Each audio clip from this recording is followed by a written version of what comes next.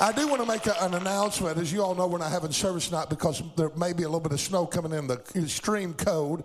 A little bit chilly in here today. And if you come around the church doing ministry, please do not shut any of the doors that we got open. We've got 3 units that is down, and we're trying to keep things from freezing by overpowering all the other the heaters that we have. The big unit that's in Zach's room, or Zach's room, the youth room, it's down, and we have to try to keep our sprinkler systems from freezing, and we have to keep those doors open. Our nursery unit went down, our bathroom units and the hallways went down, and we've had people look into them, and one of them's brand new under warranty, and it's down, and it's a crazy thing. And here it is, going to be below zero, and we got 3 big units down. So we got to keep some of the doors open to try to keep enough heat in the building to keep our stuff from freezing. So if you come in, please don't shut any doors that we got open. And if you're a little bit cold today, warm up through the power of the Holy Ghost.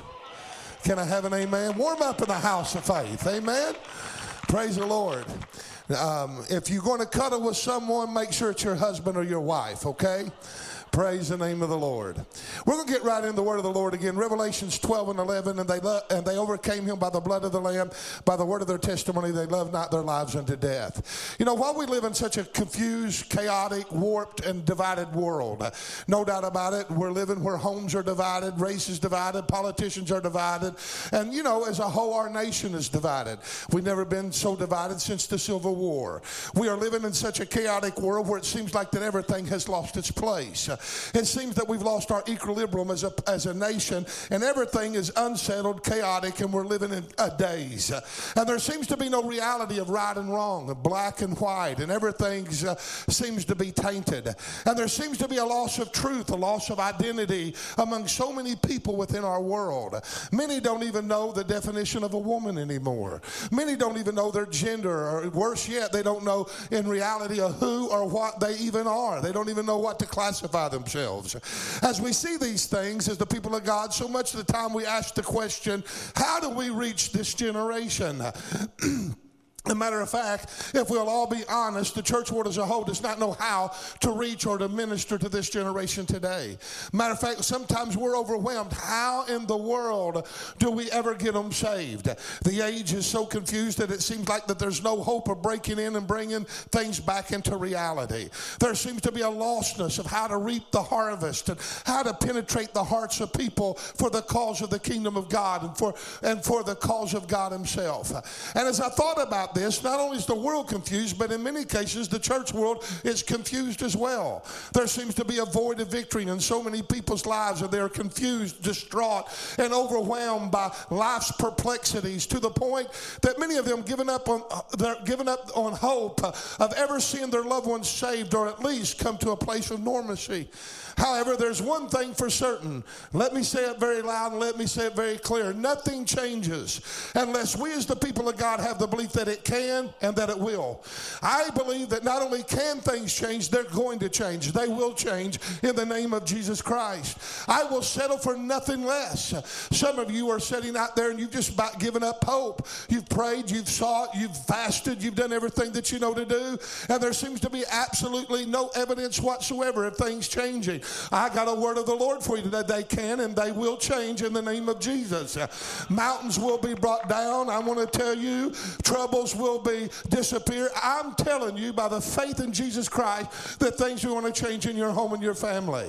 Our belief system, which is called faith, has to be engaged before God can do anything on our behalf. How many knows that God does nothing outside of the realm of our faith? And matter of fact, faith is the very powerful tool. But the problem I believe is in the definition of what the church calls faith. It always has to be a big explosion of power, or an open demonstration of supernatural miracles, or a manifestation of outward display of high intense emotion, or we don't classify it as working faith. But remember, faith believes when there is no evidence. Faith works even when nothing seems to be happening. Our problem is that we can't recognize God when he's moving because we're always looking in the wrong places and in the wrong idea. We're like Elijah. If he's not in the whirlwind, if he's not in the earthquake, if he's not in the fire, then we don't think he's moving. But sometimes God moves in that still small voice. Sometimes God works in very mysterious ways. He moves and he's very gentle sometimes, and sometimes it's not in the big explosions, it's in the whispers. And if Jesus just whispers, things come to life. He just speaks and things happen. I don't know about you, but somehow I hear the whisper of the Holy Spirit in my ear, and he's about to change things on our behalf. I believe that we're going to go into one of the greatest years of our life. I didn't say there wouldn't be hardship. I'm not saying that the nation may change around. I'm talking about the people of God. We're on the heels of some of the greatest things that we've ever seen within our lives. And it's time that we believe and we embrace that by faith. Can I have an amen? Can I have an amen here? Are you alive with me here today?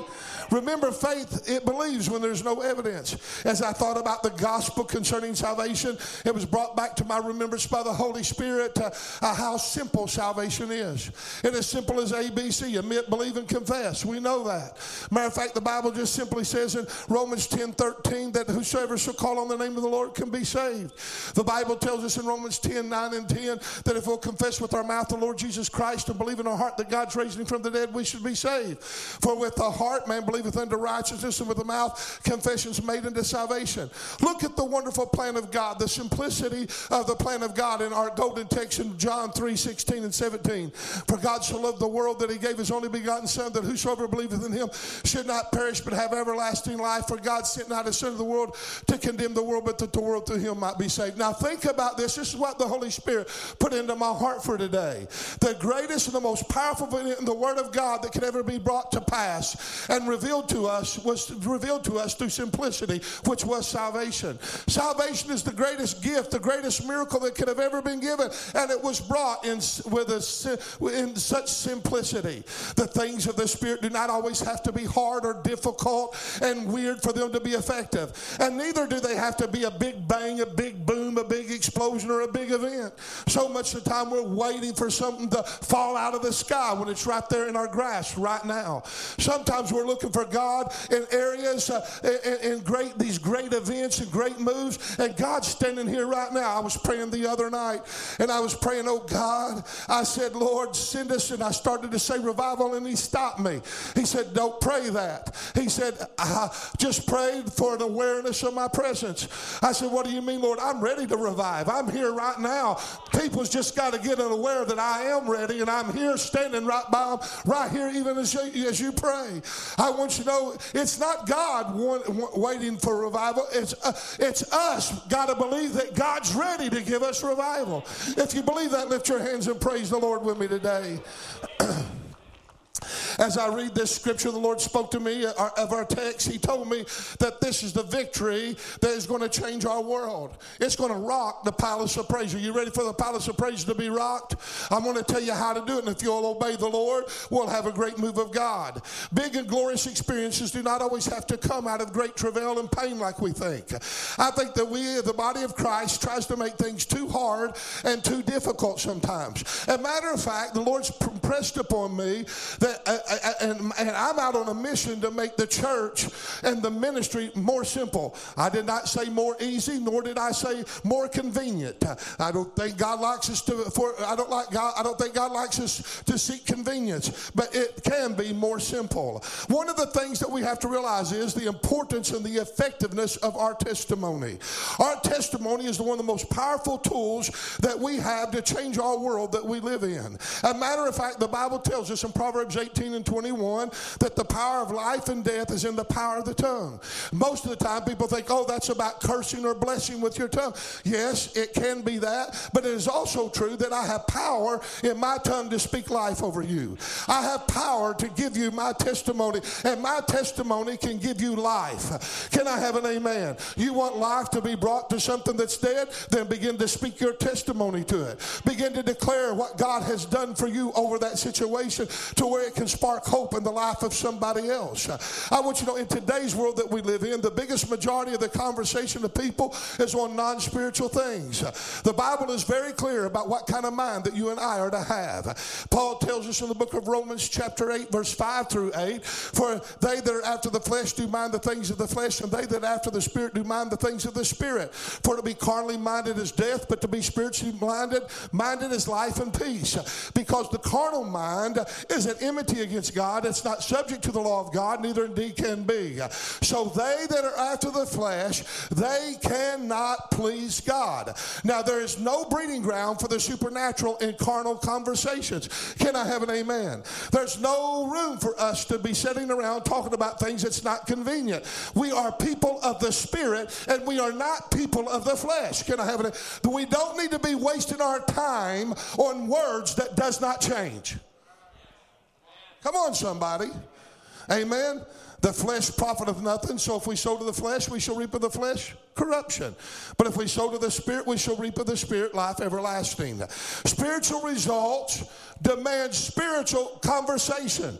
Let me ask you a question. What is your conversations about? What do you talk about the most? What kind of jokes do you tell? What kind of stories do you sit around and hash out? Who is it that we talk about and when we talk about? Come on, we got to understand that there's no room for fleshly conversation. Paul reveals to us that the mind of man is to be on the things of the Spirit, not the things of the flesh, if we want spiritual results. How many want spiritual results? Then you got to have a spiritual mind, and your spiritual mind will cause you to have spiritual talk. So we have to understand that one of the most sound biblical truths revealed from the teachings of the Word of God is that the speech or the talk of man is the revelation of what's in the heart of and the mind of that man. Man only speaks what's in his mind to speak. The mouth reveals what's in the heart. Matter of fact, Proverbs 23:7 says, "For as a man thinketh in his heart, so is he." This is why that Jesus said in Matthew 12:34, "O generation of vipers, how can you be an evil speak good things? For out of the abundance of the heart, the mouth is going to speak." Solomon said in Ecclesiastes 5, "You can know a man by the multitude of his words." And not only that, in one place he called the man that speaks a lot of words is a fool. In other words, he's saying a man will reveal himself through his talk, because talk is the window of the soul, which is the inner self. Whatever comes out of your mouth in long periods of time is actually who and what you are. You give a man enough room to talk and he'll reveal what's on his inside, whether it's good or whether it's bad. If you want to know if a man's spiritual or not, listen to his talk, listen to his speech, listen to his words over a long period of time, because he'll reveal himself. Our text states that we are overcomers in two different ways. First of all, we're overcomers by the blood of the Lamb. We all know that. The Bible tells us in Hebrews 9:22, without the shedding of blood, there's no remission of sin. It's that simple. We got to have the blood of Christ applied to our lives. Amen. 1 Peter 1:18-19 says, "For as much as you know that you were not redeemed with corruptible things such as silver and gold that you received through the vain traditions of your fathers, but you're redeemed by the precious blood of Jesus Christ as a lamb without spot or blemish." Now, without going into great detail and preaching on the blood of Jesus, I want you to know, we know that there's no victory outside of the blood of Christ. Life is in the blood. The blood of Christ is one of the most important and essential things that there is to a believer's life. And even though the blood of Jesus is so important, yet my main message this morning is on the second reason of our victory. We are not only overcomers by the blood of the Lamb, but you are an overcomer by the words of your own testimony. Can I have an amen? There is no victory outside of your testimony. Testimonies of the Christian are so important. Listen to me. You can't even be saved without one. The Bible tells us again, Romans 10:9-11, this time, that if they'll confess with our mouth the Lord Jesus Christ, believe in our heart God's raised him from the dead, we shall be saved. For with the heart man believeth unto righteousness. With the mouth, say mouth, confession is made unto salvation. And then it says in verse 11, "For the scripture saith, whosoever believeth in him shall not be ashamed." Now, most of the time we quote the scripture, verse 9 and verse 10, but we leave verse 11 out. I don't know why, because verse 11 is included, because if a person is saved, they will not be ashamed to confess it or testify of it.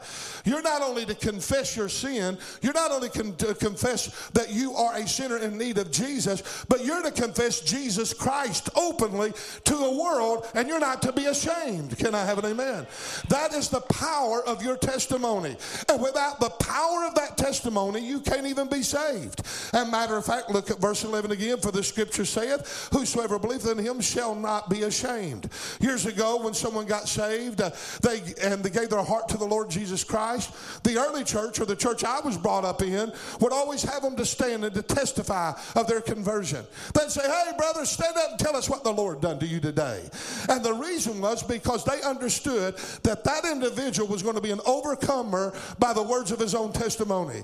There's something about releasing that into the air. I am saved. Even if you don't even really realize what happened, all I know is the Lord touched me and I got saved. Can I have an amen? There's power in that that's released in the heavenlies. Can I have an amen? The reason that a lot of people are not really living out a full assurance of their faith is because they haven't confessed it. But for some reason, we've allowed the culture to convince us to have people to stand and to testify would bring an embarrassment to them. Yet conversion is an exciting thing, and people should want to testify of what happened to them. Listen to verse 11 again. For the scripture saith, whosoever believeth on him should not be ashamed. Somebody say, I'm saved. Amen. As a matter of fact, Jesus even said in Mark 8:38, whosoever therefore shall be ashamed of me and my words in this adulterous and sinful generation, he said, of him also shall the Son of Man be ashamed when he cometh in the glory of his Father with his holy angels. Testimonies are very important. When you don't have anything to talk about, share your testimonies. Come on, somebody. When you don't have a sermon, when you don't have a lesson, when you don't have a message, when you don't have an outline, so many people don't witness, so many people don't talk about the Lord because they say, well, I'm intimidated. I don't know enough of the Bible. I don't know enough of the stories. Well, you need to study. You need to mature in that area. But if you don't have anything to say, tell them your testimony. Tell them about what the Lord has done for you. How many of you have been healed by the power of God? Then tell somebody about it. Witness about that experience. Talk about it in detail. You know, one of the things that I have found out when I sit around some of the old gang and on 9th and Cedar and we get to talking, they'll begin to tell testimonies, and after a while, I haven't talked about them in a while and I haven't spoken them in a while, and you'll forget them. You'll forget what the Lord done with you if you don't keep it afresh. Keep your testimonies afresh and anew. How many of you ever had a prayer answered? Raise your hand. Then you need to testify about that to people. You need to tell them how God answered your prayer. How many of you have ever been filled with the Holy Ghost with the evidence of speaking with other tongues? Then you need to tell people about that experience. Talk about that experience. Like the little woman at the well after her conversion. She ran to the city and she told the people, come and see a man that told me all that I ever did. I love that passage of scripture. The Bible says that she gave her testimony and many were saved for the glory of God. You remember Jesus at the 6th hour sat down at the well of Sychar, Jacob's well, and he was weary for his travel. His disciples had went into the city to buy meat. He said, in here come a little woman of Samaria to draw from the well. And Jesus said, give me to drink. And she said, what do you mean, give me to drink? I'm a Samaritan, you're a Jew. We don't have any dealings with each other, and you ask me of drink. He said, if you knew who it was to ask you of drink, you would ask me. I would have given you living water. And all of a sudden, you know what she says? From which are you going to draw this living water? You don't have anything to draw with. And all of a sudden, he begins to expound to her. Your fathers say in this mountain you should worship, and we say in Jerusalem you shall worship. And he goes through all of that with her. And he says, but I want you to know, those that worship God must worship him in spirit and truth, for God seeketh such to worship. He opens up. He begins to minister to her. And before it's over, he says, go get your husband. I don't have a husband. The truth you have said. You've had 5 in your past, and you're living with a man right now that is not your husband. And all of a sudden she said, I perceive you're a prophet. Well, who wouldn't at that expense? And then all of a sudden he began to expound to her some more, and she said, well, I believe the Messiah is supposed to come. And she began to say, he says, I am he. And she believed upon him, and the Bible says that she ran into the city and she began to tell people, come and see this man that told me everything that I've ever done. And in John 4:39, listen to what it says. And many of the Samaritans of that city believed on him for the saying of the woman, which testified, he told me all that I ever did. There was a great company of people come to the faith over one woman's testimony about what Jesus done in her life. Can you give the Lord praise? There's power in your tongue. I said there's power in your tongue. It's the power of your testimony. Hallelujah.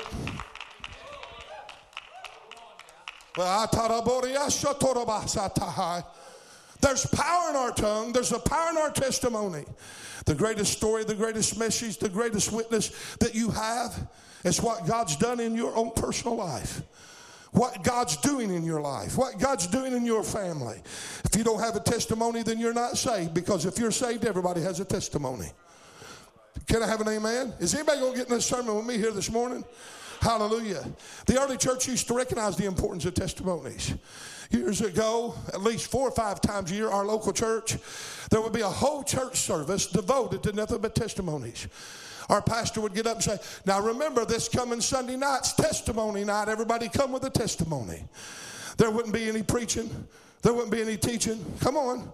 There'd be very little bit of singing because they wanted to give time for people to give their testimony. And yet, them services would render great spiritual results. And there was some of the most lively, anointed, inspiring services that you would have. Many, many times the Holy Ghost would break out in those testimonies. An old saint would get up and begin to testify what God had done.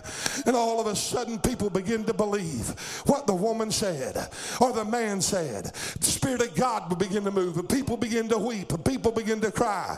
And even though there wasn't no preaching from the pulpit from a preacher, even though there wasn't a great orchestrated outline or articulate message by some kind of a teacher, there was an old saint that come out of trouble that stood up and maybe didn't have adequate speech and maybe wasn't articulate in the way that they put it, but they would get up and out of their experience and out of their overflow, they'd say, this is what the Lord has done, and they'd begin to testify about the goodness of God, and God would honor it and God would move.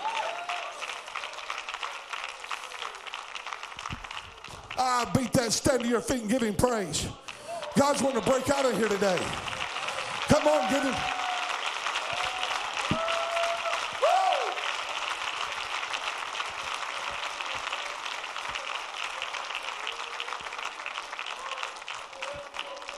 Oh!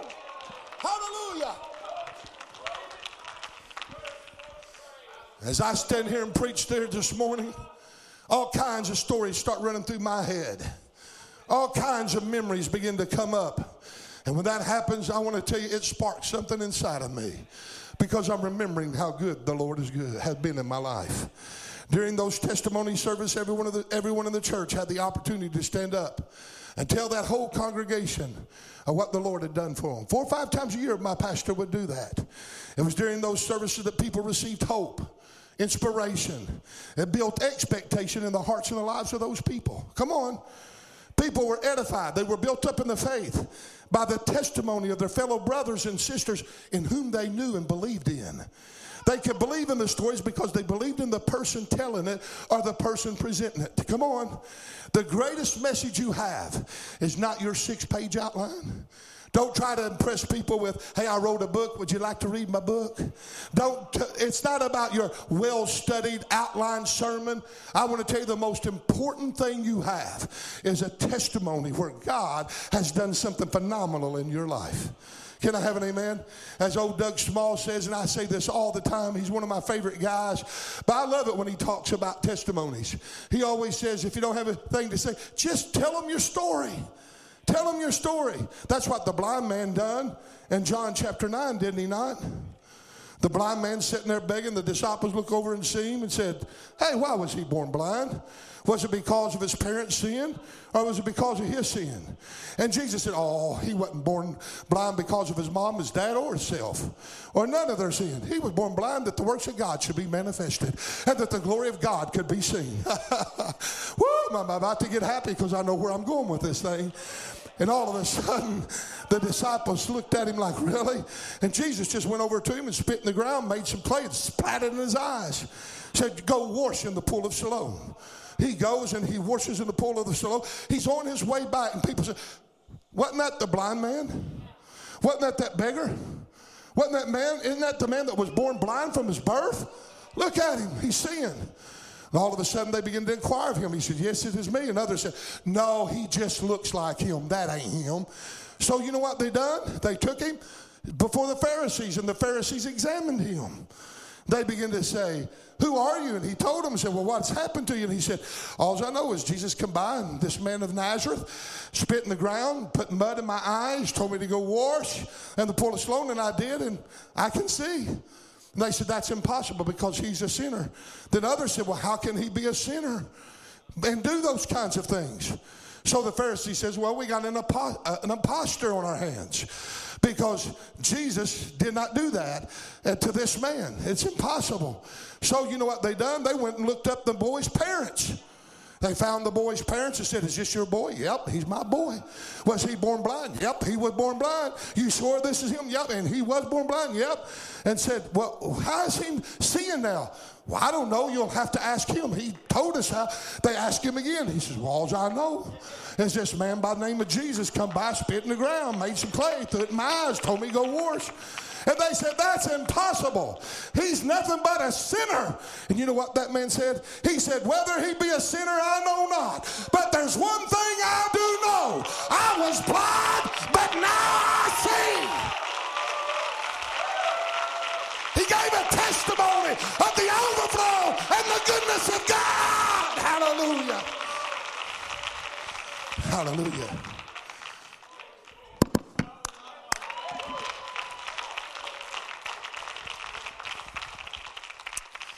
And even though I commend the early churches of having testimony services, due to the size of our congregation, as large as it is, it's almost impossible for us to do that on a Sunday morning or a Sunday night. Sometimes we could probably do it on a Sunday night. But our testimonies at the Palace has shifted a little bit. Now we do it in small group settings like life groups and Sunday school and different Wednesday night services and staff meetings and things of that nature. But really, in reality, listen to me, your testimony is designed for the sinner. It is the message for the world. The world needs to hear your testimony. You need to take your testimony outside of the four walls of the church. Come on. People need to hear hope. This estranged, chaotic, delusional world has to have their equilibrium back in balance, and the only way they can do it is hear a ray of hope that comes from somebody they know. Can I have an amen?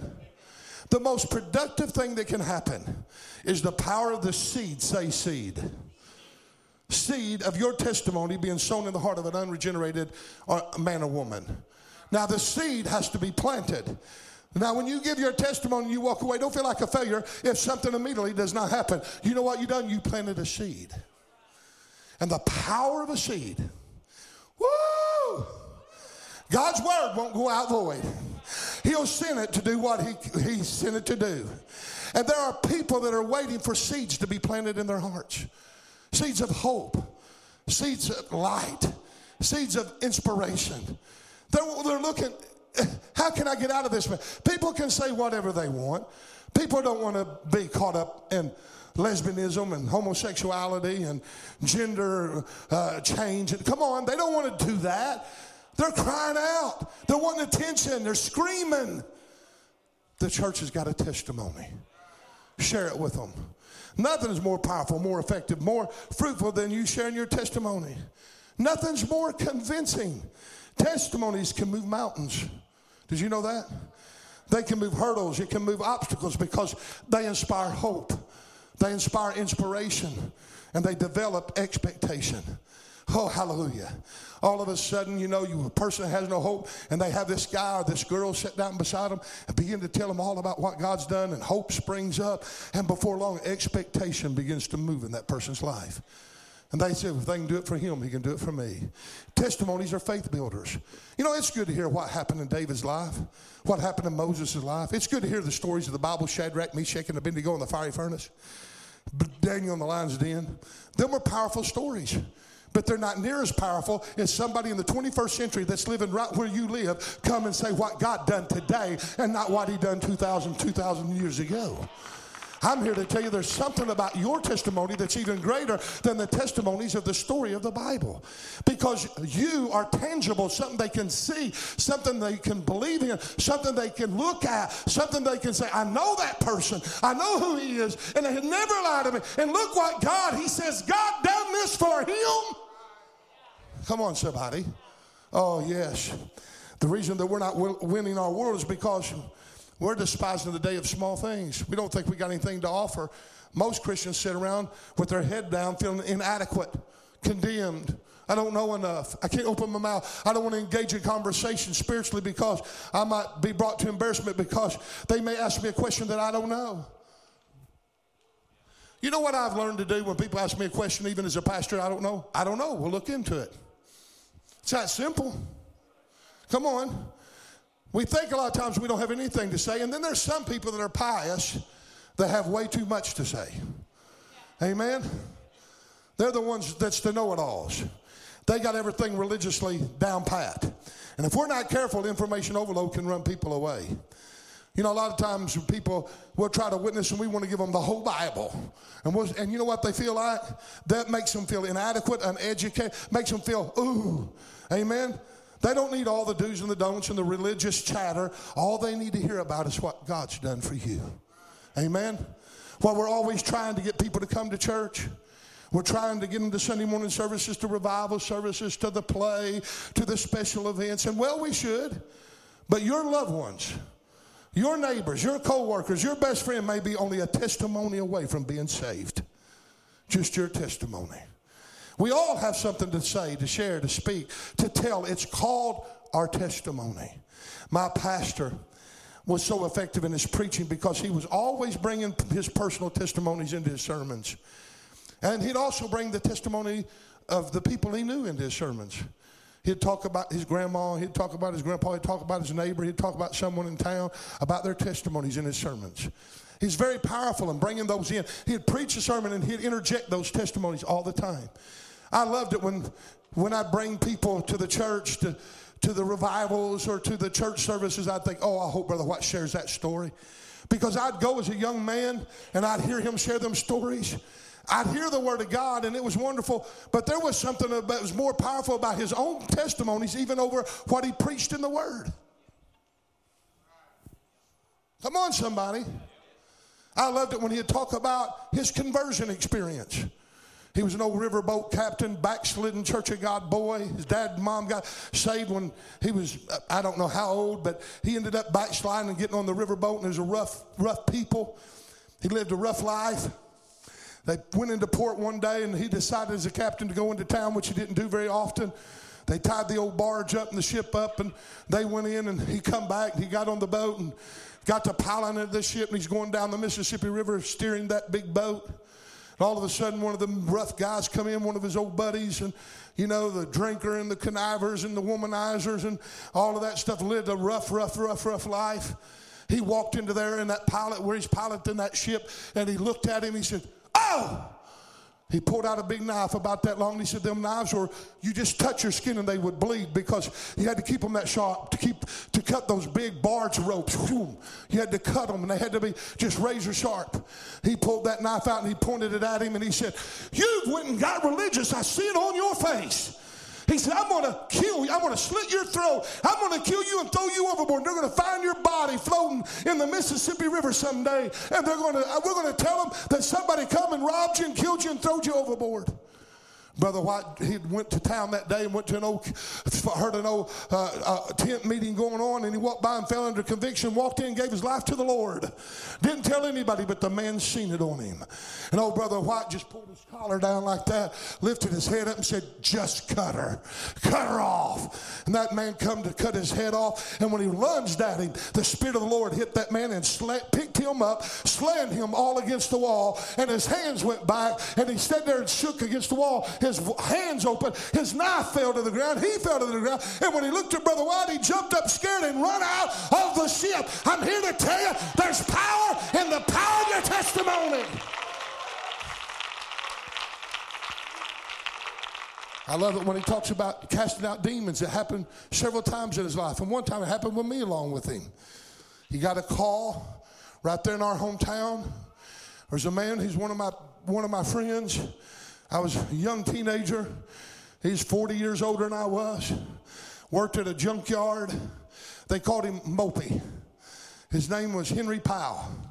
Weighed about 450, 500 pounds. No education whatsoever. couldn't read, couldn't write.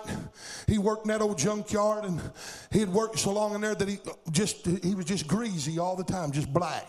His old hair was unkept and uncombed, and he'd try to clean up, and there'd be grease that thick under his fingernails.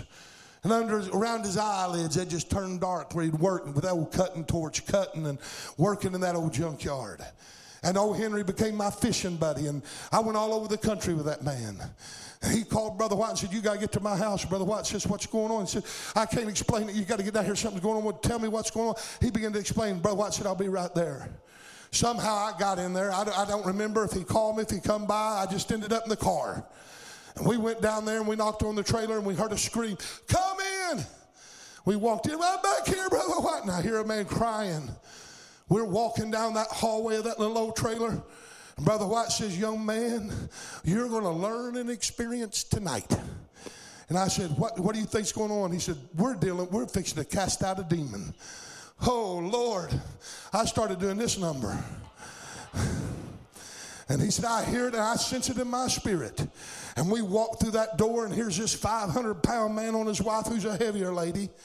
And he's on top of her trying to hold her down. And she's picking him up and growling like a dog, hissing like a snake. And her eyes rolling around the back of her mouth, foam coming out the side of her mouth, and she's plumb crazy. Brother White looked at old Henry and said, Henry, get off of her. Are you crazy? He said, I said, Henry, get off of her. But Brother Henry, I don't know how many times he had to say that. Henry was so reluctant. He got up off of her, and when he did, that little woman rolled her eyes around and like this, and voices began to come out of her mouth. And all of a sudden, they looked at Brother White. Said, I know it. I'm going to kill you. He said, you're not going to do no such thing. You're going to come out of her in the name of Jesus Christ. He laid his hands upon her, and boom, all of a sudden she started throwing up, and all of a sudden foam began to come out of her mouth, and boom, she just straightened up. And it was right there that he led her to a personal salvation through Jesus Christ our Lord.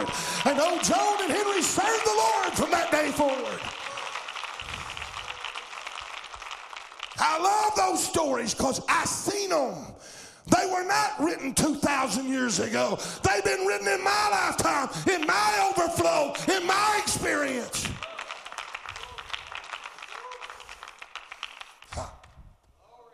I love to hear him talk about all the healings. He had healings everywhere he went. He was a powerful man of God. I remember one time a lady visited the church. I wasn't there because before my time, I think it was even a different church where he was pastoring. And they'd been invited by some of the people in the church who knew their situation. Brother White didn't know their situation. They came in. She's on crutches.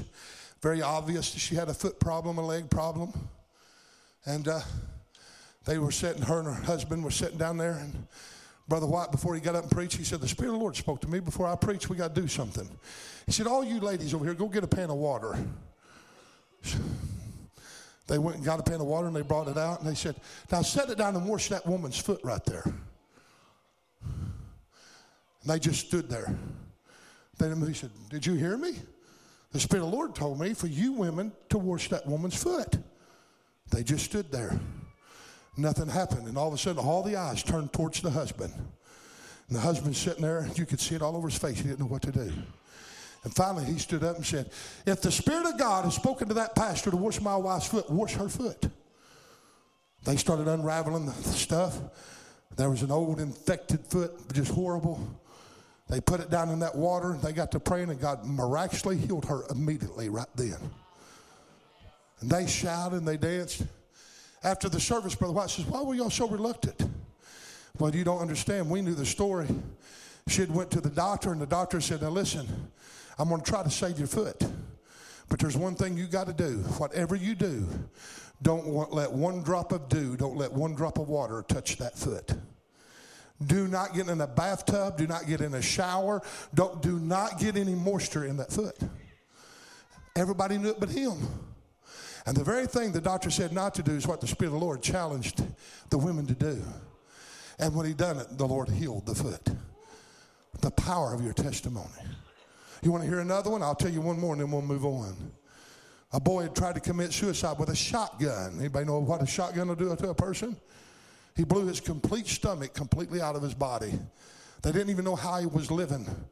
He was in the hospital. And Brother White happened to be in the hospital at the time. He gets up, him and his wife, and they're going for a stroll down the hallway, and they see a little woman sitting in a little chair there outside of a door, and she's weeping and she's crying. He sits down and says, "Ma'am, what's wrong with you?" Her husband's sitting there and a few of her children said, "Well, my son told the story." And Brother White says, "You mind if I go in and pray for him?" "Well, no, but it won't do no good. You know, they've only given him maybe tonight to live. They've done everything they know to do. Everything's blown apart. And, you know, everybody's distraught." Brother White goes in and prays for him. Nothing unusual happens.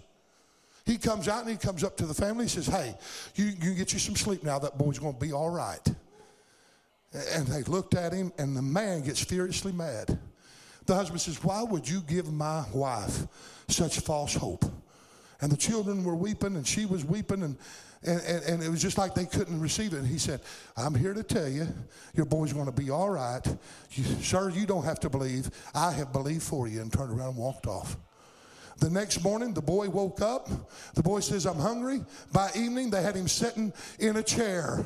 And before it was over, long haul to the hospital, the boy lived. I'm here to tell you that God is a God of miracles. And it's good to hear about Peter laying hands on people. It's good about hearing about Peter's shadow. It's good about hearing the Apostle Paul doing the miracles he done. But I want to tell you that you're a miracle. You're just a little bit of a miracle apart. And what's going to determine the difference is the word of your testimony. Can I have an amen? Somebody give the Lord praise for the goodness of God. Now, I told you my pastor's testimony. I can give you all kinds of testimonies in my lifetime of what God's done for me and Jenny, what God's done for me and my boys. Oh, I can go on and on and on. Hey, no, don't get me started, baby, because they're my testimony. Hallelujah. They're in my wheelhouse. Can I have an amen? Our world needs to hear our testimonies. The church needs to hear our testimonies. Our families need to hear our testimonies. If we ever see revival in our land, if we ever reach the lost generation, if we ever have an awakening, I am convinced it will not happen without us sharing our testimony. We got too much skepticism. We got too much people don't want to hear the Bible. You Bible thumpers, you right-wing conspiracy. But I want to tell you what they cannot fight is what God's done for you. Amen? I believe it will be our testimonies that's going to bring one of the greatest shakenings around. I believe it will be our testimonies that will bring hope to this world. I hope I've inspired you today. I believe, you know, when we have all the services, we have altar services all the time. It's good that we have all these experiences, but what good are they if we don't share them? A lot of times our experiences dry up at an altar because we never go share them. We never go testify about them. Come on. You want God to do something for you, then start telling people of what he's already done for you. Start sharing the good things of faith that God's done in your life. How many's ever went through some real hard, difficult times? Raise your hand. Now, are you sitting here because you come out of them? Then tell somebody about that experience. Just share it. Amen? Oh, hallelujah. Praise the name of the Lord. Would you stand with me this morning? I had a different message for this morning. And I don't know why. To be honest with you, as a pastor, the message that I had, I felt like it was for the whole church. I didn't know if we was going to get to have church this morning, and if we did, how many people would be here. So I said, Lord, let me save that message for the church. And let me have something special for the congregation that comes out today. And bam, he just immediately put that in my spirit. And God says, you tell my people I want them to be testifying. And you know what that tells me? You're the very people that God wants to use because he's got you here today. He wants you to start telling your testimony. And if you don't have any immediate results, you tell somebody, it's all right. You planted a seed of faith. Just every once in a while, go by and water and tell them another testimony. Just go by every once in a while and tell them another testimony. Oh, hallelujah. But our problem is we sit around and gripe about the church. We sit around and tear down the church. We criticize the church. One or two people will do something bad in the church, and you know what? They'll take it to the whole church. Hello? We need to be telling the testimonies of the church. We got a great testimony at the Palace of Praise. I could go right now to my daughter-in-law Sophie, or my daughter-in-law Ashley, or my daughter-in-law Brittany, and whom I love with all my heart. I'd die for any one of those girls. And no longer than they've been in the church, I'm a lot older than they are. They're young and they're beautiful and they're vibrant, but they're not too young to not have a testimony. Every single one of them girls can tell you how the goodness of God is operating in their homes. My goodness, little Sophie, every once in a while I get on that phone and we'll get talk about something. I can't get a word in edgewise. Boy, she's telling all about, I was reading the Bible and this stuff, and I was watching it, and boy, little Brittany does the same thing. Little Ashley does the same thing. I got some of the most wonderful, beautiful daughter-in-laws in all the world. I mean, I don't even call them daughter-in-laws. They're my daughters, and they're people of faith. My little grandson, Jedediah, can tell you some of the most powerful testimonies that you've ever. They'll just make your hair stand up on your head. He's going to be a preacher, you know that? He's going to be a fisherman preacher is what he's going to be. Hallelujah. God's going to trade him from fishing for fish for fishing for men. He don't know that yet. Oh. My boy John, my boy Sam, my boy Ben, John, and Sam. I don't want to leave none of them out. They got testimonies like you can't believe what they've seen in the Miller family. For obstacles that come against us and we as a family, I want you to be praying about this, John. I want you to be praying about this. But Dad, we'll take it to prayer. And it ain't very long. Things begin to change where God intervened on our behalf. My little daughter-in-law, Brittany, come down with MS. MS is a serious thing. We just bound together as a family. I don't know how many years ago that's been. I just asked her the other day, you had any problem? No, not a problem on. Oh, hallelujah. Oh, praise God. Woo, that's my overflow. Come on, somebody. The greatest testimony I have is the conversion I had with Jesus. And then the power of testimonies from that day forward begin to be manifested. I've got thousands of them that I could share in this church, and you'd sit and get bored with me. You wouldn't get bored because they're testimonies. They're what God done for me. And the same God that wants to do something for me, He'll do it for you. Can I have an amen? Oh, I want to challenge you. I'm not going to have an altar call. If you feel like you need to come to the altar, if you just want to worship, man, we're here. But I want you to do me a favor. And listen to me, folks. God did not have me to preach this so we can hear a good sermon and go home.